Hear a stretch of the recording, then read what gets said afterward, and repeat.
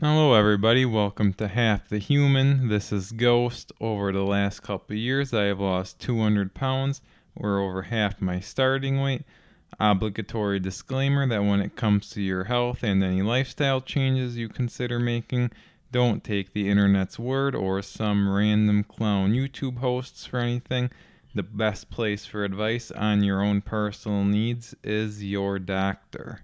Anybody who, for whatever reason, has attempted losing weight, a lot of us could probably relate to the fact that it is a slow process, and throw on top of that some weeks that the scale may stagnate, or that you may even gain a couple pounds for a variety of reasons.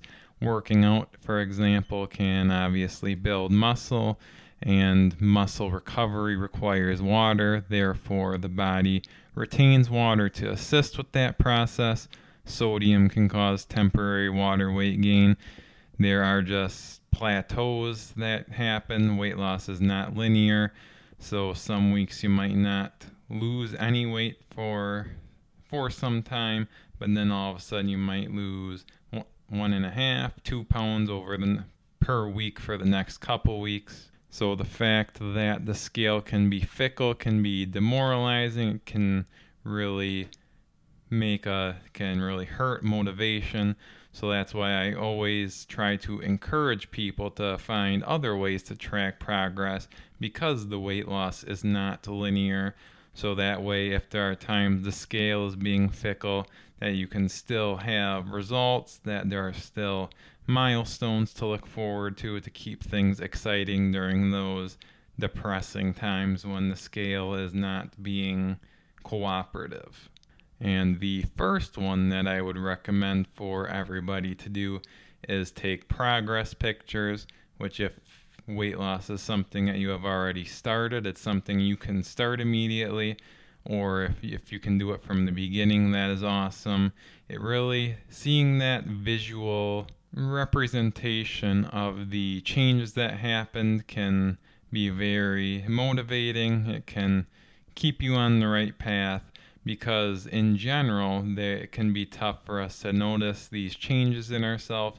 Weight loss happens so incrementally, a pound at a time, that there's actually a phenomena called phantom fat, which basically is that people who have lost even tremendous amounts of weight have trouble seeing it in themselves. So taking periodic progress pictures that you can look through once a week for the pictures, or if you take them twice a week, monthly, being able to look through that, it's a lot easier to see the results, and therefore that even if you don't lose weight for however long, that you can still see that changes are happening. I also like to take measurements that really can demonstrate fat loss, even if the scale is being stubborn.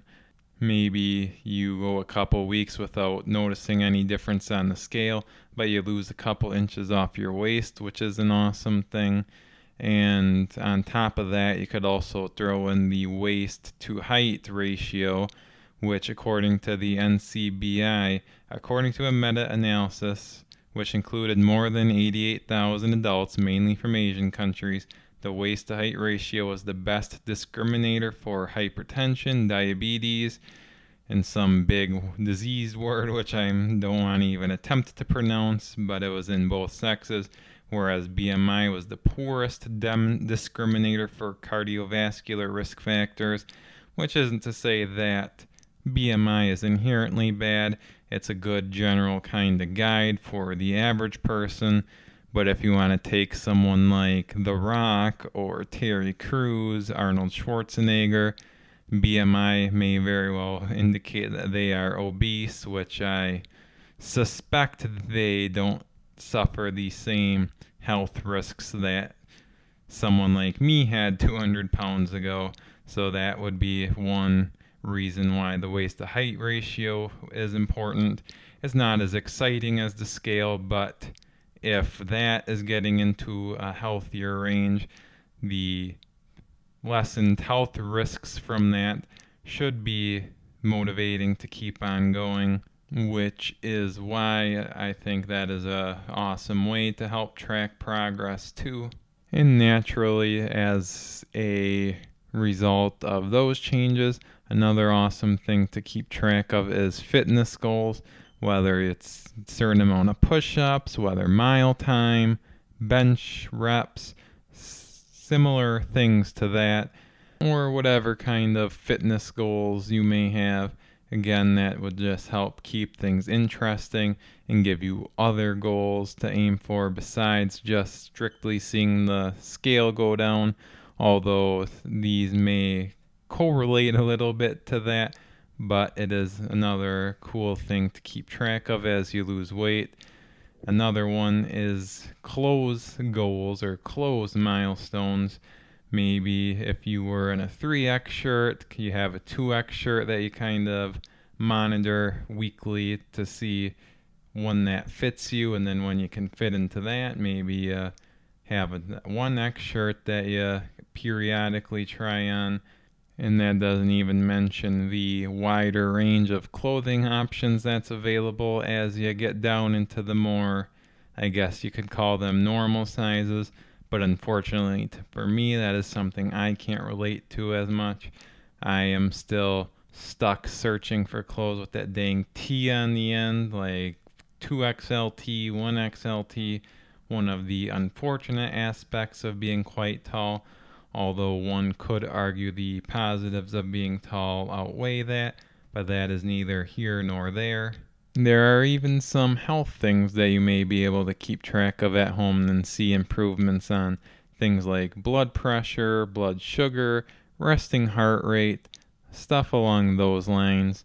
Me, even when I was, I think I want to say in high school, they would take our blood pressure periodically, and that was something I always had. I had high blood pressure, and my most recent trip to the doctor, which was still when I was at the 80-pound loss mark, I want to say, they took my blood pressure, and that was already in a normal range. So that was very interesting to see. That was the first time in years that I had heard that, or probably even the first time since I was in high school that I had a healthy blood pressure, which again is a cool thing.